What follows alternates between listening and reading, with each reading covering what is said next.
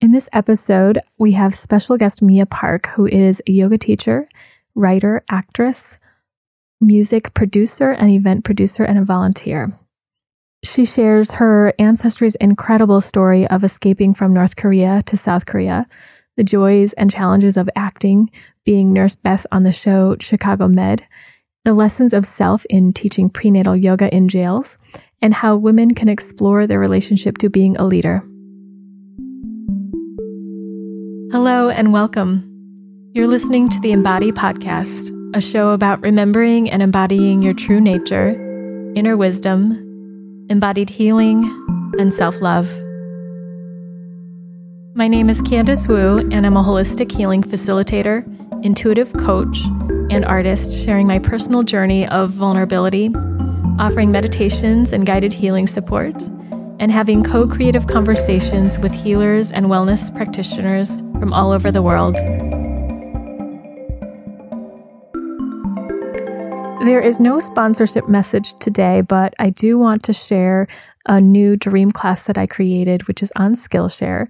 This is one of my passions, is to explore dreams. I love dream work. And so I created a dream class on how to remember your dreams, the basics about how to prepare yourself, create intentions around it, and the tools you'll need, as well as the key factor to remembering your dream when you wake up. This is the first class in a series of many that will dive into the juicy parts of dream work, which is embodying the energy and the gifts and wisdom that a dream brings you so that you can bring that into your life and feel even more whole. You can find this first class that's about 35 minutes long on Skillshare at CandiceWu.com/dreamclass1, the number 1. Right now, this class is offered for free. I'd love for you to just get a taste of it. And please leave me a review and share your feedback about what you thought about the class. And that helps to also share that work with other people who are looking for a class about remembering their dreams. If you sign up through the link that I'm sharing with you today, CandiceWu.com/dreamclass1, you can also get 2 months free of the premium subscription. I think that after 2 months, it's about $10 to access a wide variety of classes and offerings that are on Skillshare. Happy New Year, everyone. How are you all doing? It's great to have you here. I can't believe it's been practically 1 year of doing this podcast. I remember the first time I did it, I recorded it like 3 or 4 times, and I was scared in so many steps of the way, sharing certain things that I did, sharing really personal topics, even interviewing people. It's just not always easy, but looking back, it's just gotten so much easier. I feel a lot freer in my ability to voice what I want to say and to feel genuine in doing so. Still feel like there's a long way to go in some places, but I'm celebrating how I've been able to transform over this year. If you haven't done so already, it's a great time to look back on last year and look at the celebrations, feel into the things that you've grown on and integrate those into your being so that they're just part of you. There's a podcast right before the new year about ending the year with grace and embracing impermanence, integrating and cleansing the energy of last year. So if you want to check that out, you can go to CandiceWu.com/endingtheyear. And as I feel into the celebration of this podcast and my ability to voice things out into the world, I also feel into ease. Ease seems to be something that stayed with me for a while, ever since I went to Thailand last year. Just the question of how can I bring more ease into my life? Not necessarily how can I choose the easy way, even though that is part of it, because a lot of times there's just a simpler way to approach something, a more direct way than I'm used to or than my patterns have shown me, but also how to be in the state of ease while moving through life, while working, while creating things. And when I think about ease, bring it into my body, my muscles soften, and I can enjoy things. Are there places for you that you want to bring the energy of ease or softening or feeling graceful? And if you have other intentions for yourself for the year, I invite you to tune into that now. If there are states of being or themes, words that really bring a feeling to life for you. For me, it's about revisiting that energy daily or as many times a day as I can remember, really moving from that place. It's really fun to have Mia Park on the show today. She's a friend of mine. We first met through advanced yoga teacher training through the Darshan system with Jim Kolakowski. And I remember at that time just how unafraid she was of being herself, asserting herself, exploring topics of yoga and life and digging into the truth.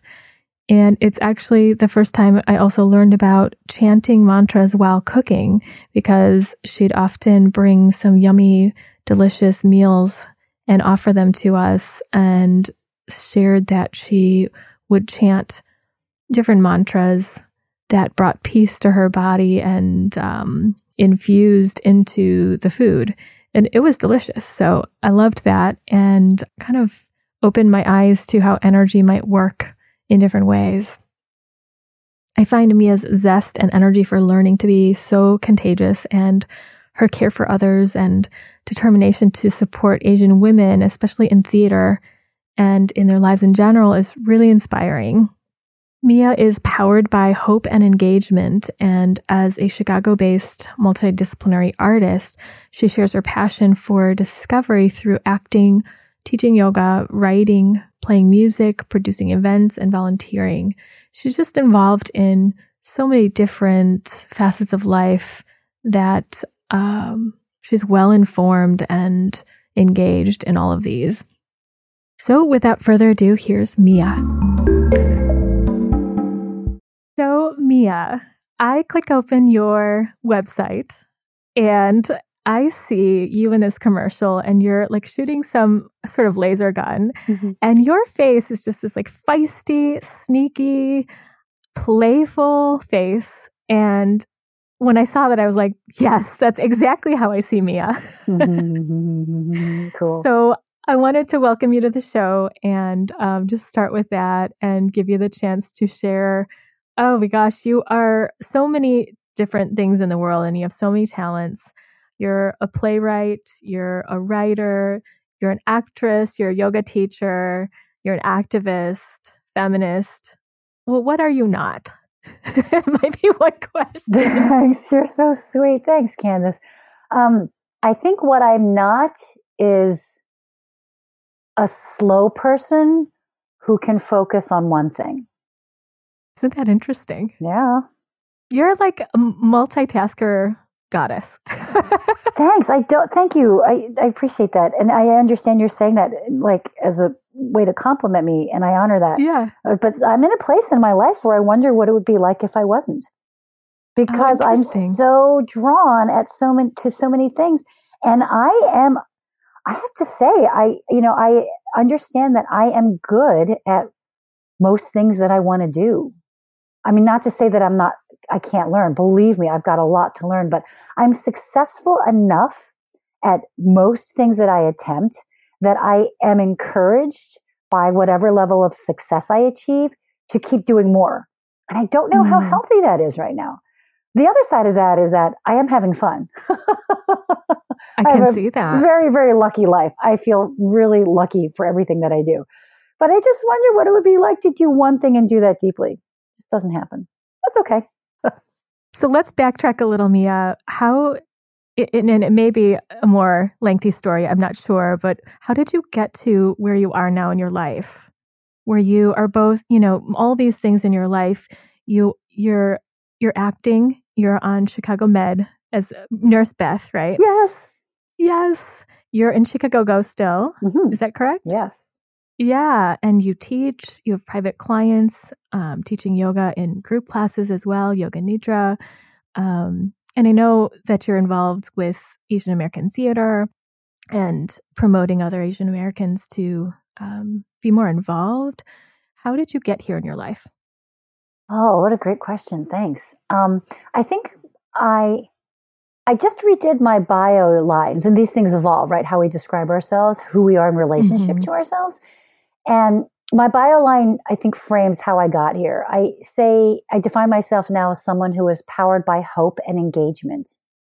Throughout all the traumas that I've survived in my family, and then other kind of like actions I've taken as adults, as an adult, I have always been driven by hope.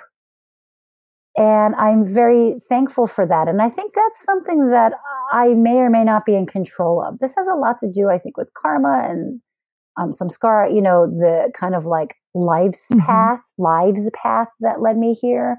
And also the predisposition I enter this particular reality with. So there's part of that informs the level of hope I have, which is a lot. So I've certainly felt times of deep despair and hopelessness, but having kind of been present to myself through that, I think hope is what brought me to where I am. Because I keep, no matter how difficult or challenging things get, I have connected to this underlying hope that whatever I'm experiencing is for an educational, self-awareness, positive, if you're going to say positive and negative, positive experience of being alive. And the hope that this life is beneficial for myself and for others. So there's a lot of hope there. So I guess in the kind of chronological tactile thing, so I was born and raised in Philly, and both my parents are from Korea. And you and I were just talking, they're actually not from what we think of as South Korea today, or South Korea. My mother escaped from North Korea with her family. My father was born in Japan as a second-class citizen. So they actually both did not get to South Korea until they were about 7 or 8 years old as child refugees, already having survived World War II, both of them, and then additional trauma on top of that. So they met and married in the States, which is a little unusual, as opposed to coming over as a couple. So I'm born and raised in Philly. Right. My household growing up was absolutely chaotic. I went through a lot of pretty gnarly stuff growing up. And I'm very happy to have the wits about myself to be an adult who can look back and maintain hope and hopefulness, thinking about what family life was like for my 5-unit family, particularly myself. And then with my own kind of drive to survive, despite everything that was going on in our crazy home, I maintained creative, and escapism was a lot of what I went through. So I think that it's kind of, again, what drives it? Is it karma? Is it nature or nurture? Because I had a crazy home that I wanted to escape. So I was an artist, which it helped me escape what was happening. So, or did I escape what was happening because I was an artist? That type of thing. So I was always into fine arts, always creative. I always was into whatever was different. I always bunked the system. I didn't like what group people were doing. But I grew up in church, which I found to be very beneficial because it connected me to this concept that there's something outside of life than what was right in front of me. And it's unfortunate to me, very, very unfortunate, that coming from an indigenous ethnic culture that has its own spiritual background, because of the missionary work and the choices my family made, I grew up thinking a white man with a beard, not obtainable to me by my own resources, was the pinnacle of spirituality, and that I had to run to that guy for savior. Sorry, but fuck that shit. You can bleep that out later. I just thought that was. Do you want me to? If you want, it's up to you. You can keep it. But and I kind of rejected that from a young age because I thought this cannot possibly be the spiritual path that I'm supposed to be on right now. Now, wait, are you saying that this is the spirituality that was brought to you because of your surroundings or your parents? Or Christianity. Both. Both. My surroundings, a Korean community in Philadelphia was really small growing up. And so what we had was church as our community. There was like I don't even think there was a Korean dry cleaner. There was like one Korean restaurant in all of Philadelphia. There was one Korean grocery store in all of Philadelphia. Our community was small. This is where we were. Yeah. And so where we hung out was church. It was community. My father never went to church. He was always an atheist. So it was really my mom. So growing up with that way, I rejected the kind of like, I to this day still rejecting the cisgender white middle-aged or elder man in power. White man? I don't know. I've always had a little problem with that. Ironically, I think because I'm so conditioned to think that white man is the prize as far as being a woman of color growing up in a house of, with immigrants, my preference in partners has always been a white male American for the most part. Isn't that interesting? Isn't that interesting? Right? I mean, I've certainly had relationships with other men that weren't white or American, but pretty much that's kind of been the prize for me. If I could, somehow capture the attention of a white male in power, then I feel both safe and also accomplished at the same time. But at the same time, I reject God as a white man, in that way. So that's that. Yeah. So I think that kind of like rebellion of spirituality, yet longing for spirituality, also set the tone for the choices I made. So I was a crazy teenager, started playing rock drums when I was 19. So I've been playing rock drums for decades now, which is pretty fun. And I can just see you as a 19-year-old like blasting on the drums. Oh, so letting fun. It loose. Still letting it loose. Yeah. So somewhere in that feeling lost and trying to find myself phase, I ended up doing a ton of drugs, moved to Austin, Texas to form a band, but did way more drugs than started a band. Like I was out of my mind every day on drugs in Austin. And then to get out of that, I decided to move to Korea. So we moved around so much growing up too, because my dad's just like not a balanced human being.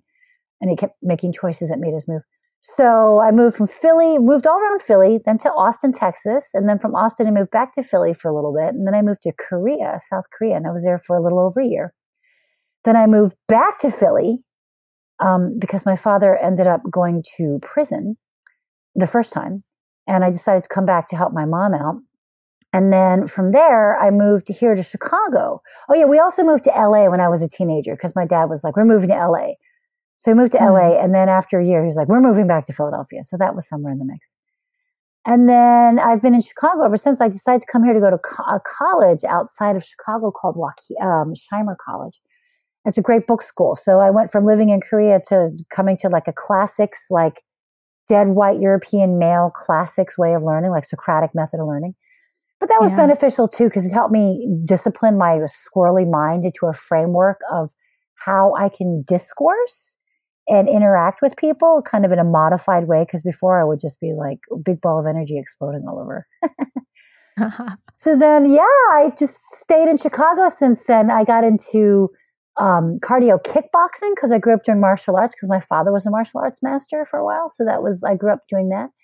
So I started to merge this like desire for creative life, which was playing drums. And then I got into acting, and also the spiritual life that I got through growing up in church, and then this kind of physical life through kickboxing and Shaolin Kung Fu. And they all kind of started to merge a little bit together. And then I am lucky, but I'm also super driven. So again, driven with that idea. No, really? Yeah, really. With that hope, that thing of hope, just like, I wonder what this is. I am going to check that out. So I wonder what acting's like. I'm going to get into acting. And like almost 19 years later, here I am still acting professionally. And that whole thing of the physical thing of like, I was actually teaching kickboxing, and there was a yoga class after kickboxing. And this was in the year 2000 or something. And I was like, what is this yoga thing? And that's when I first started my physical yoga practice. And now I've been teaching yoga since 2006. So I've been teaching since then. And then, and of course, yoga was a great pathway for me to involve myself more in a spiritual path. And actually, my spiritual path now is more of a Taoist work. And honestly, I both do Tai Chi, a Tai Chi practice, and asana.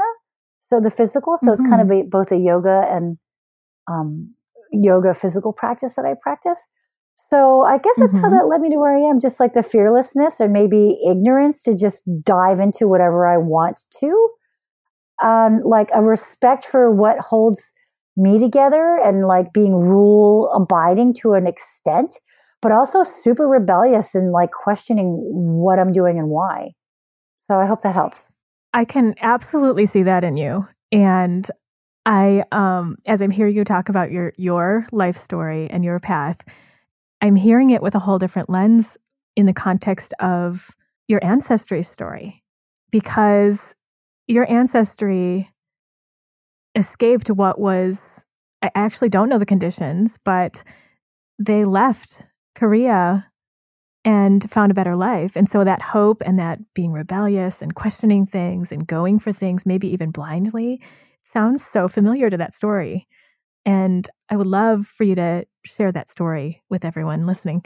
Yeah, thanks. I think it's an amazing story. As much as I have a lot of anger and work on forgiveness for my parents and kind of processing whatever residual effects I have from the household we grew up in, a very, very violent household, then I still have, I'm better able to put their actions into context, thinking about their origin stories. So my father was born and raised outside of Nagasaki, Japan, as a second-class citizen. The Japanese, for those who are not aware, the Japanese colonized the peninsula of Korea and treated Koreans or workforce as second-class citizens. So there were many, many, many thousands and thousands of Koreans that lived in Japan as laborers because the educational hope for their children was better in Japan. And also because there was work, there was money. Korea was very poor at the time. And I'm talking about the Korean Peninsula. So eventually Korean Peninsula was divided after World War I, actually. And the Chinese communists kind of had more of a hold of North Korea. And then the Japanese had South Korea colonized. So this is what I'm understanding. So my father was born and raised in Nagasaki and actually survived the Nagasaki bombing towards the end of World War II. He was 7. And because he was a second-class citizen, it saved their life, he and his family, because the Koreans lived on the outskirts of town. He said in little shacks, and it was dirt-paved roads. It wasn't even sophisticated at all. Sometimes they had electricity. And he was outside playing, and they were used to planes being overhead. But he heard the planes, and he said the ground shook, and then everything caught on fire at once, including people. Yeah. So he ran. What an incredible sight. Yeah. Like, I can't even imagine seeing that. Yeah. And experiencing that. So he ran. Yeah, he ran back to the house, the little Korean enclave. And then shortly after that, the Japanese surrendered, and then they kicked out all of the Koreans. So my grandfather took my dad. At that time, there was a family of 5, his family. And they fled. So my father did not arrive to South Korea until he was like 7. And they had to redo all of their paperwork.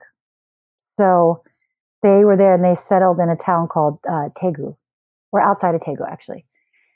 Interestingly, Daegu is the only major city that was not captured by the communists after the Americans came in through the North Korea. I'm digressing now. So anyway, families, basically my dad's family was pretty safe ending up in Daegu.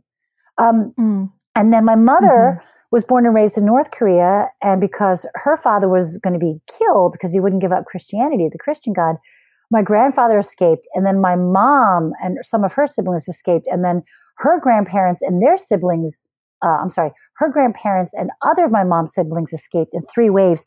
They escaped from North Korea to South Korea. So my mother didn't come to South Korea until she was 8. And so again, both of my parents surviving World War II in North Korea and Japan respectively, and then surviving the trauma of escaping or fleeing from where they were, landing in South Korea as children. So already having gone through all that trauma, right?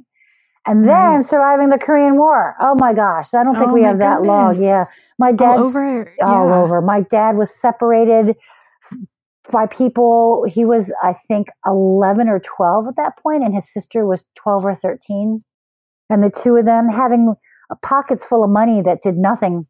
They walked from Seoul. They were actually in Seoul at the time. They walked from Seoul to Busan. They walked.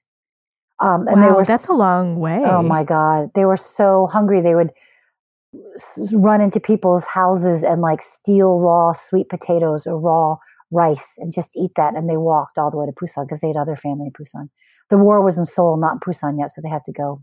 And my dad said all the money in their pockets couldn't get them on a boat or a plane or anything. Like, I'm talking about transportation that wasn't even available on a bus, basically, or a train.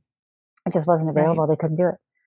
So then my mom ended up in Seoul. And here's an interesting story. So my mother's grandmother. Not this whole thing. Not that this whole thing isn't. Yeah, I know, right? This is right. Well, you and I talked about this specific point, which I think is so fascinating. Yeah. I don't believe in coincidences, right? Like, I believe in there being a fate and a lesson in everything. So my mother's 2 younger sisters and her grandmother and grandfather walked from their apple orchard in North Korea. They walked along the coast of the ocean. They actually walked in the ocean during the night and slept in the mountains during the daytime to escape from North Korea. And they gagged my 2 aunts because they were crying. So they would hold them on their back and walk in the ocean up to their chins during the night, and then sleep in the mountains and, like, with these gagged children, ungag them and feed them and then gag them again, type of thing. Were they babies? Yeah, they were children. They were under 3 years old and under. Wow. And so they made it, took them a month. Meanwhile, my mother had reunited miraculously with her father. So my mother's siblings, except for the 2 younger, and her parents were reunited. They had a house in Seoul. And their aunt, who is still alive, she's 100, my great aunt, was on the way to teach Sunday school. They'd already gotten into Seoul and was part of a church. And she just decided to take another way to Sunday school. And you have to remember, this was before the war started, but after World War II. So people were poor and begging, and were all along the streets everywhere. So my grandfather had an apple orchard and had, like, smuggled enough money to where they could have a house. And they had a huge family, that's right. So it was like a lot of people living in this little house, but at least they had a house. So it's not uncommon to have people, like, begging on the streets and be, we would say, homeless and just all over.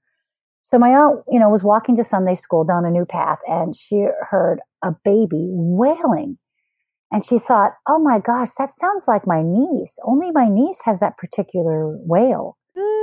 And my goodness. She turned around and walked back, and she saw her parents squatting in the dirt road with her nieces begging for food and money. And she had walked right past her own parents begging. They were so dirty and so thin that she didn't even recognize her own mom and dad. And so she said, oh my gosh, Mom, Dad, it's me. And they didn't recognize her because, there were so many people walking by. Yeah. So there was a huge, beautiful reunion right there in the dirt road. And she scooped them up and her nieces and walked back to the house. And this was my father's sister. So it was my father's parent. My grandfather's sister. So it was my grandfather's parents. So huge reunion. So this is incredible. Oh, it's incredible. So it's incredible. All the children, my mother and all of her siblings were reunited. And my grandfather and grandmother were there, and my grandfather's sister and my grandfather's parents. So basically that side of the family was all together. Wow. Yeah. So how many years had they gone, or how much time had gone months. By? There had been months. Probably my grandfather left months before the rest of them. So the whole entire family as a unit together, I'm going to say maybe 4 or 6 months, maybe. Wow. So my mother reunited with her father a couple months after he had left, and it took my great grandmother and aunts a month to walk down. So yeah, probably the whole thing 6 months, or more. Wow. It's hard to get the clue in because my parents are elderly and a little more not as centered, and plus they don't like talking about this. They'll talk about my mom, I guess. My mom will talk about it, but she doesn't really remember. She'll often say, oh, ask my uncle. He'll know more than me. And I ask my uncle, and he'll just go like, oh, that? I don't know. Why do you want to hear about that? Do you know? So it's hard to kind of, being another Asian with, you know what I'm talking about? There's that lineage of not wanting to talk about things, which has to do with this whole kind of Confucius lineage, I think, of just, just being humble or not wanting to talk about your past too much sometimes. Right. So that's just the tip of the iceberg. But that was a pretty interesting way that my mom's family, my mom and my dad's family, and my dad ended up in South Korea. Wow. So how does knowing your story, knowing your family's story, how does that affect you? Or especially when you found this out? Well, I found it out in steps, which was thankful. So it wasn't just one huge reveal. The older my parents get, the more they will talk about what happened. So it's a little more easy to process for me. How that reveals itself to me is that I realize that I come from tough people. I come from survivors. And so I fancy myself a scrapper, meaning that I use all kinds. I'm very creative with the resources I draw from in order to not only survive, but thrive. Absolutely. I find you incredibly resourceful. Thanks. And that has to do with my own traumatic upbringing, but also the way my parents were raised, and the way this trauma they survived and the way I was raised with them. You know, we did things like, if we wouldn't buy Scotch tape, this is an example, instead of buying Scotch tape, we would use Korean sticky rice to seal gifts when we wrap them to save money. Oh, wow. Like, that's what I'm talking about, Scrappy. That's awesome. You know, I mean, that's right. Also like my mom saying growing up with like, what's sticky tape? Like, what is that? Right. But it's also like, wait, we've got rice. Why am I spending money on, like, why am I spending 59 cents on Scotch tape? There's rice here. This will work. So that's how we give. So I give all gifts to my friends with like sticky rice, like all the birthday, you know. And I look in hindsight and I go like, oh my God, how embarrassing. Like a part of me at some point would go like, I hope my American friends don't realize this is put together with rice. Right now I look back and I'm like, that's awesome. Right. Seal every gift with sticky rice. Every gift. It's brilliant. You know, anyway, forget hair gel. Just smush up some sticky rice. Anything that needs binding. Sticky rice is your solution. And if you're hungry, you know, you can have a little dessert. Eat your gift wrap. That's all I got to say. Yeah. If you must. If you must. Well, it's reminding me of the story of, remind me who it is, but eating the money in order to bring it over. Oh, that's another part of the story. That's right. I love that part. Yeah, thanks. So my great-grandmother, my mother's father's mother, my mother's grandmother, mother's grandmother, after they had survived and ended up in Seoul, this was before the start of the Korean War. My mom would wake up and her grandmother would just be gone for like 3 to 5 weeks at a time. And they were like, where is she? Where's grandmother? Oh my gosh, did she die? Did she run away? What happened? And then my great-grandmother would just show up and be like, oh, here's some gold and some coins, by the way. And they were like, what? And so before they fled North Korea, my grandfather's family buried gold and coins. And they were poor and starving in South Korea at this point. There were so many kids. Lucky they had a house, but they were struggling. And so actually the first time my great-grandmother walked back to North Korea and walked back to South Korea because she thought, who's going to bother a little Korean lady? She put the stuff in her hair because all Korean women had long hair and they put it in buns and they would like put a little pin in their hair she hid it in her hair. But she got caught and they made her take it out of her hair.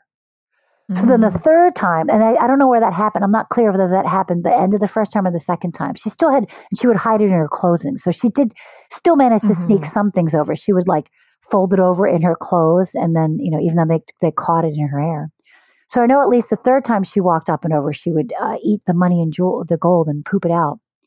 And the last time she, boy, you want to talk about tough stock I come from. The third time she escaped from North Korea, she was caught. And according to my mom, my great-grandmother was thrown into a cell, stripped naked, and she had to play dead. And so they beat her, they kicked her. And she had to just pretend she was dead. And then they threw her body into a pit of bodies, nude. Oh, my goodness. And at nightfall, she had to climb out of this pit of bodies and made it back to South Korea, still eating and pooping out these gold chunks and coins. And It is so tough. Like, that is incredible. Are you kidding? Oh. Right. That's like stuff you see in the movies, right? It is. I have her pictures on my, I do have her pictures on my wall. I look at them every day. So the last time she came back, they were like, stop. Can you just stop going to North Korea?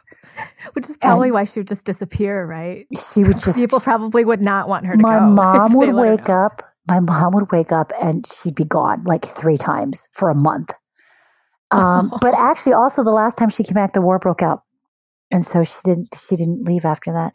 But all those efforts were short-lived because with the war, they were still so poor. My grandfather would go to the Red Cross and take all the clothes that was donated. And my mom and her sisters and my grandmother and all the women would mend the clothes with a needle, and they would like pull thread from the clothes that needed mended and then like remend it with its own thread and then sell the clothes on the street to try to make money. So that's kind of, that was how they, oh my gosh. And then the communists pushed down. And so they had to flee Seoul and lived in a cave. And then the Americans invaded and landed with MacArthur and then pushed it back up. So then they had to move again. And then the North Koreans pushed down again. So they had to move again. And then the battle line kept pushing north, south, north, south, north, south in the 30th parallel, where it was at the beginning of the war anyway. So nothing landmass was gained. So my parents, my mom ended up in Seoul finally after having to flee, going back, fleeing and going back. And my father, like I said, eventually after Seoul, they landed in Busan, and then Busan was taken over, and then they ended up in Daegu, where he calls his hometown now. Wow. Yeah. Whew. What an incredible story. Yeah, thanks. And those are just pieces, I know.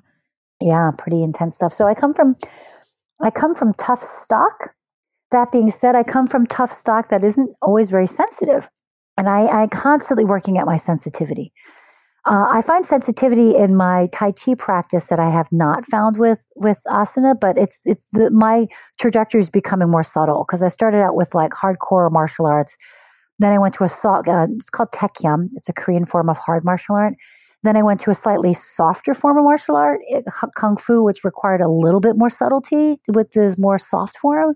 Then from there I went to, I guess, cardio kickboxing, which had like not a lot of subtlety at all, actually. But then anyway, to yoga asana, which got me in my body in a strong way, but also to listen to more subtly. And then from yoga asana, I'm now doing Tai Chi, and I'm in a 4-year yoga therapy training. So my personal practice is actually more therapeutic, which I believe that all yoga asana has an opportunity to be.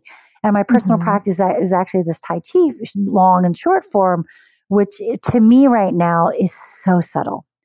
And so the subtlety, like the scrappiness is being balanced more with the level of subtlety that I think is just like, it's working for me. I'm more sustainable. Great. Yeah, I'm sustainable. Well, and it sounds like the trauma and the survivor physiology is coming out of the system.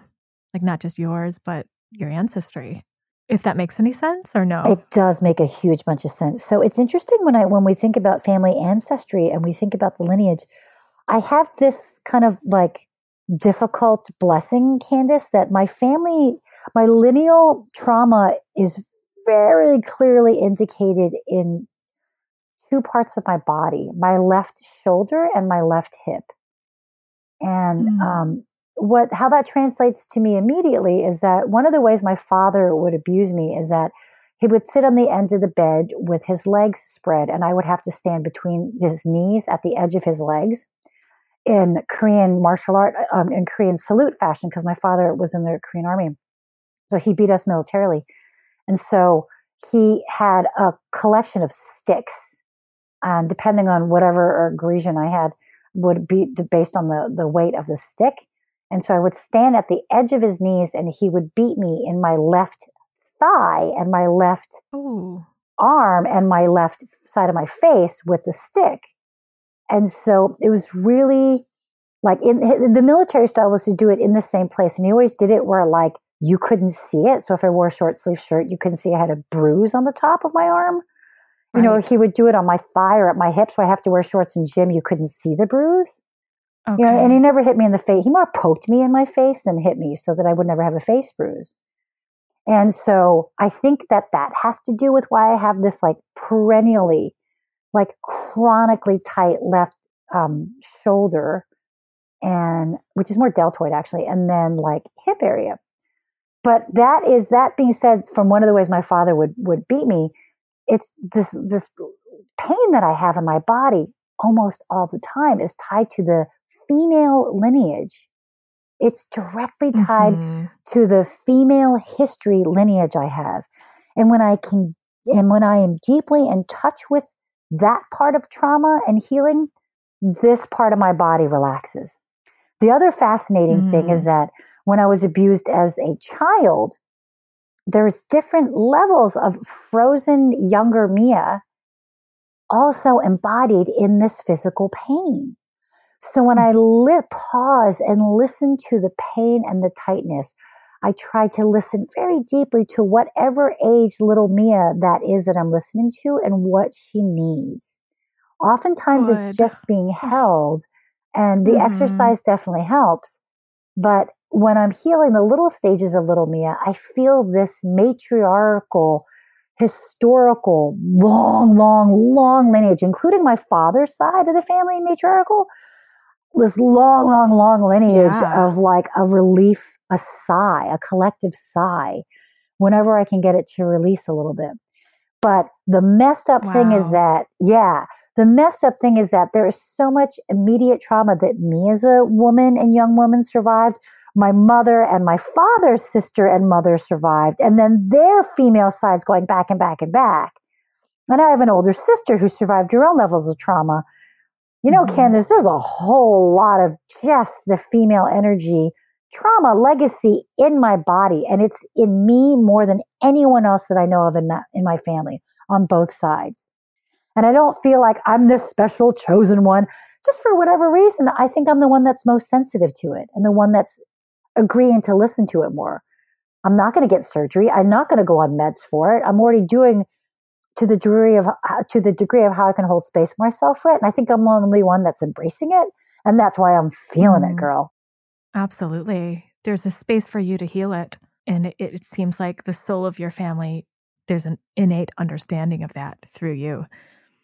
Yeah. Which can be, a huge gift or a huge burden. Different times, different things, I would imagine. Different times, different things. And at the same time, same thing. Yeah.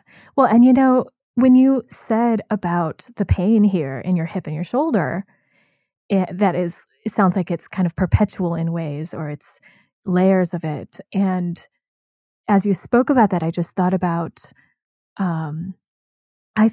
your great grandma who was going to get the money and pretended to play dead, right? Yeah. And it feels so similar to that in a way to me, where if you know you're going to get hit, your body's going to just build up the armor. That's and a great brace yourself. Yeah, great right? point. So in a big way, that sounds like it might have helped you. Your body helped you in that way. Interesting. Yeah, my body, I bless this. I'm so grateful and thankful for this very, very strong body. I mean, it's definitely been through a lot. And in my adult years, whether it's like current karma or past karma or like choices I survived or choices I made, all the above, I've had 6 surgeries in 2.5 years. Wow. 1 on each knee and 4 have been oral. So definitely if we want to get subtle and esoteric, knees and legs have to do with going forward in life and supporting you that way, the trajectory. And, having knee surgeries might suggest that there's this like, am I going forward in a mindful way? Am I going forward in, too quick? Do I need to slow down? I had no choice to slow down. Grounding, right? And the speed. And the oral thing has to do a lot with like speech and, representation in that way of speaking and digesting. The saliva and teeth are the first part of the digestion system, which has to do with processing in that way. So I get that there's a lot of subtle and very deeply connected effects to this physical body having all these surgeries. So I try to go between the planes from gross to subtle, because knowing I can get too subtle and lose the physical connection. I'm trying to stick in the physical realm of how my surgeries are helping this body, which connects to my shoulder and hip, which connects, I know, back to this matriarchal spiritual kind of like burden / gift I have. So if that makes sense, I'm translating the physical growth into this pain to heal all of it. So the pain's very, very helpful. Yeah, right. It sounds like in a way it's keeping you connected with the physical. Yeah. Connected with the body. Yeah. No choice. Right. Well, let's switch gears here. I have some fun questions for you. I hope these are fun. What's it like to teach yoga in the jails? Oh, I love teaching yoga in Cook County Jail. I teach prenatal yoga. So, oh, you do? Yeah. I've been teaching prenatal yoga in Cook County Jail for 8 years. And because of where we are, I don't always see the same women twice because they volunteer to take the yoga class. And also sometimes they either get released or they get sentenced. Then they move to the prison. Mm-hmm. So that's one sad thing for me because I don't get to see them often enough. You know, I go once a month, so I don't know if they had their baby. Did they have their baby? It's also interesting, very fulfilling for me to connect with these women who made choices. They all made choices and we make choices. And I feel like we're all in our own type of jail, like we're all in our own type of hell. So their being in jail is the physical manifestation of whatever jail I put myself into, the choices I make. Mm-hmm. So working with them is like a practice on working with me in a way. And also, I think it's good to give these women coping techniques that I really hope that they can take away with them. So I keep it super simple and I keep it super applicable. Like, let's practice deep breathing. It's rewarding for me to see these women breathe deeply. And it's a dialogue. Like, I love how you appreciate the amalgam of this conversation. I try to make our practice an amalgam. I welcome feedback. Mm-hmm. I pause for Q&A with them. And I try to gently insist on them giving feedback just to verbalize, I do feel calmer after 10 deep breaths. Like, great. So I keep my jail yoga very simple so that they can learn something to take away with them. And that's rewarding for me. That's wonderful. And I love how you use that reflection for yourself of like what working on yourself and what, where are you caged or what jail are you in?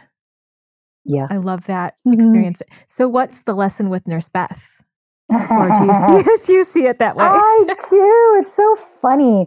Like I try to find some kind of codified thing. I'm like, okay, what's the acting? How does that tie in with the spiritual work? Yeah. And my codifying, like, kind of like branding. Well, branding is one thing. Binding, Freudian slip. My binding one overall kind of mission statement with everything is that I seek self-awareness, and my choices also encourage self-awareness in myself and others. So for the Nurse Beth, for me as an actress, oh my God, for sure. Like I've done, I think 25 episodes or more. So believe me, I'm like, understand the character and I know what it's like to be on this set. I still sometimes get nervous and I feel like I overact and I go through this process of self-judgment and I go through this, like, why do I do this? I'm an awful person. I suck. Why am I even bothering? And any kind of self-criticism is an opportunity to really think, ask myself, why am I feeling that way? Me acting on this TV show does that more for me than anything else in my life right now. Wow. Me acting, period, is the biggest opportunities for self-reflection because I still judge myself so heavily. So in that access for my own personal growth, that's why I'm doing it. And honestly, a part of and believe me, I am lucky. Like I paid off my car. I bought a condo. A lot of my monetary lifeline is this NBC TV show. And I am so thankful and grateful. So another part of my activism, my enjoyment and activism with being on the show is representation. So I am an activist for Asian American representation in the Chicago theater scene. And I got to start out specific. So I actively do things like I promote Asian Americans to write plays. I put together a whole series at Chicago's best theaters, Victory Gardens, Steppenwolf, and the Goodman, to read these plays that are directed by and written by local Asian American theater talent. because we need to tell our stories, even if the story is about an African American family, or even if the story is about like reading a book in outer space. It's still an Asian American playwright filtering the universe through their lens. And so my way of living my activism is being on that TV show 25 times, is being the best actress I can be so they call me back 250 more times, is being a walk-on player here and there that's like saying, hey, I could be anybody, but guess what? I don't have to be the majority person to be here. I'm just going to be me. I'm going to be an Asian American middle-aged woman who's a nurse. And honestly, truth be saying, that reflects life. There are a lot of Asian American middle-aged women who are nurses, not on TV though, but my little bit of every time I do an acting job on stage, even if it's a voiceover job or on camera, on my commercials, I'm bringing my whole self, including how I'm presenting to the world, to that very consciously. Yeah, I think that goes back to engagement. Yeah. As you said, like you really show up. Yeah, I try to. And that's extremely powerful. And speaking of that, of power and showing up, what is your thought about, at the moment, about how women can really step into leadership, in their own leadership? Well, I think the answer to every question is twofold. The general answer to every question is it depends. But really, really, really the answer to really every question, I think that is, who are you in relationship to what the question is? So if a woman wants to become more of a leader, who is she in relationship to herself as a leader? And how she discovers that is through all the techniques that you and I practice and teach, is tools of self-awareness, meditation, journaling, the basics, sleep well, drink enough water, all these things. So if a woman can get to know herself better, and you can even frame that in like the business model of success, like what are your strengths? What are your weaknesses? That's great. That's still a degree of self-knowledge. Knowing a woman knowing who she is and why she wants to bring her whole self to the table of leadership is the first way that she can step into a role of leadership. The second one is it depends. It depends on what you can leverage. I have a yoga client whom I adore. We're very close. She happens to be born into wealth and made wealth as an adult. She's a young adult. She's a senior now. So she's in every position to step into leadership. But because she happens to have the finances, she's not really in a position of leadership. She chooses to donate money to organizations that mean a lot to her. And she's very generous with the way she donates. So her form of leadership is leveraging the wealth that she inherited and made. And so she doesn't want to be in a position of responsibility of leadership, but she's considered a leadership in the philanthropy world. Do you know what I mean? So it really depends. Absolutely. That being said, her and I got into my car and we drove all the way out to the far west suburbs to canvass and knock on doors for Lauren Underwood, who flipped an Illinois U.S. Congress seat. Yeah. That's awesome. So I'm driving out there 2 hours west with my like almost 80-year-old yoga client. So in the way, that's her displaying leadership in the way that she could. Yeah. So again, it really depends on it depends. Well, and I think part of what you're saying, at least as I'm hearing it, is there are so many ways we can display leadership or be a leader in ourselves. Yeah. And part of it is about noticing what it is that is your unique way and what are you already doing. Exactly. Knowing, who you are in relationship to being a leader. So being clear about intention, right? So much of our actions, if based in intention, can be so substantial, sustainable, and like just get more done. Like why you want to be a leader, who you are, who you think you are, and who you are in the form of leadership that, yes, you need to take knowing your strengths are as a leader. Yeah. Thank you. Oh my gosh, Beautiful. Thanks so much for having me. Oh, it's been wonderful to have you. Is there anything else you want to share today before we go? Yeah, Candace, you're an awesome woman. You keep doing what you're doing. You are so, at the same time, professional and just have your act together, everything from your lovely graphics to your messaging to your scheduling, your professionalism with that. But what you're being professional with is so beautiful and spiritual and can be this esoteric thing that somebody can run away with, but you are practical, you are grounded, and you're completely authentic. And so thank you for all the great work that you're doing. Oh my gosh. It's so true. You. I look at your newsletters and I'm like, how does she have the time to do all this? And where in the world is it? And the last one was written on a plane. I was like, you go. Wi-Fi on a plane? Right. Like, what is it doing? It's amazing. I was like, I got to do my newsletter by Friday and I'm flying. So here goes. Here it goes. Love it. Love it. Thank you so much, Mia. You are just brilliant out there in the world. And I think you are starting a podcast of your own. I am soon. The Experiment of Living. Is that right? Yes, The Experiment of Living. Oh, I cannot wait. Thanks. I'd love to have you on sometime too. Oh, I would love to. We'll put a plug in for that when it shows up. Thanks. Thank you so much. Take care. All right, you take care, Candace. Take care, hon. Thank you so much, Mia, for being on the show. I learned a lot and had fun in the discovery of learning more of who she is and her ancestry. It was really fun. And thank you all out there for listening. If you want a taste of Mia's work, I would recommend checking out her yoga classes, her yoga nidra classes as well. And later this week, if you want a little experience with her, you can tune into this meditation that she will offer on tuning into breath and being, feeling into the curiosity of the life-giving force of breath. You can learn more about Mia and get engaged with the things that she offers, the things that she's promoting in her world through miapark.com. I'm wishing you all a lovely and healthy new year. I hope this was a lovely start of the year for you in thinking about your own ancestry story, your own resilience, and how you'd like to move in the world. I hope that you tune in again. Next week, we're talking about ritual and how to create some meaningful rituals that support you in feeling like yourself this year. See you next time on the Embody Podcast.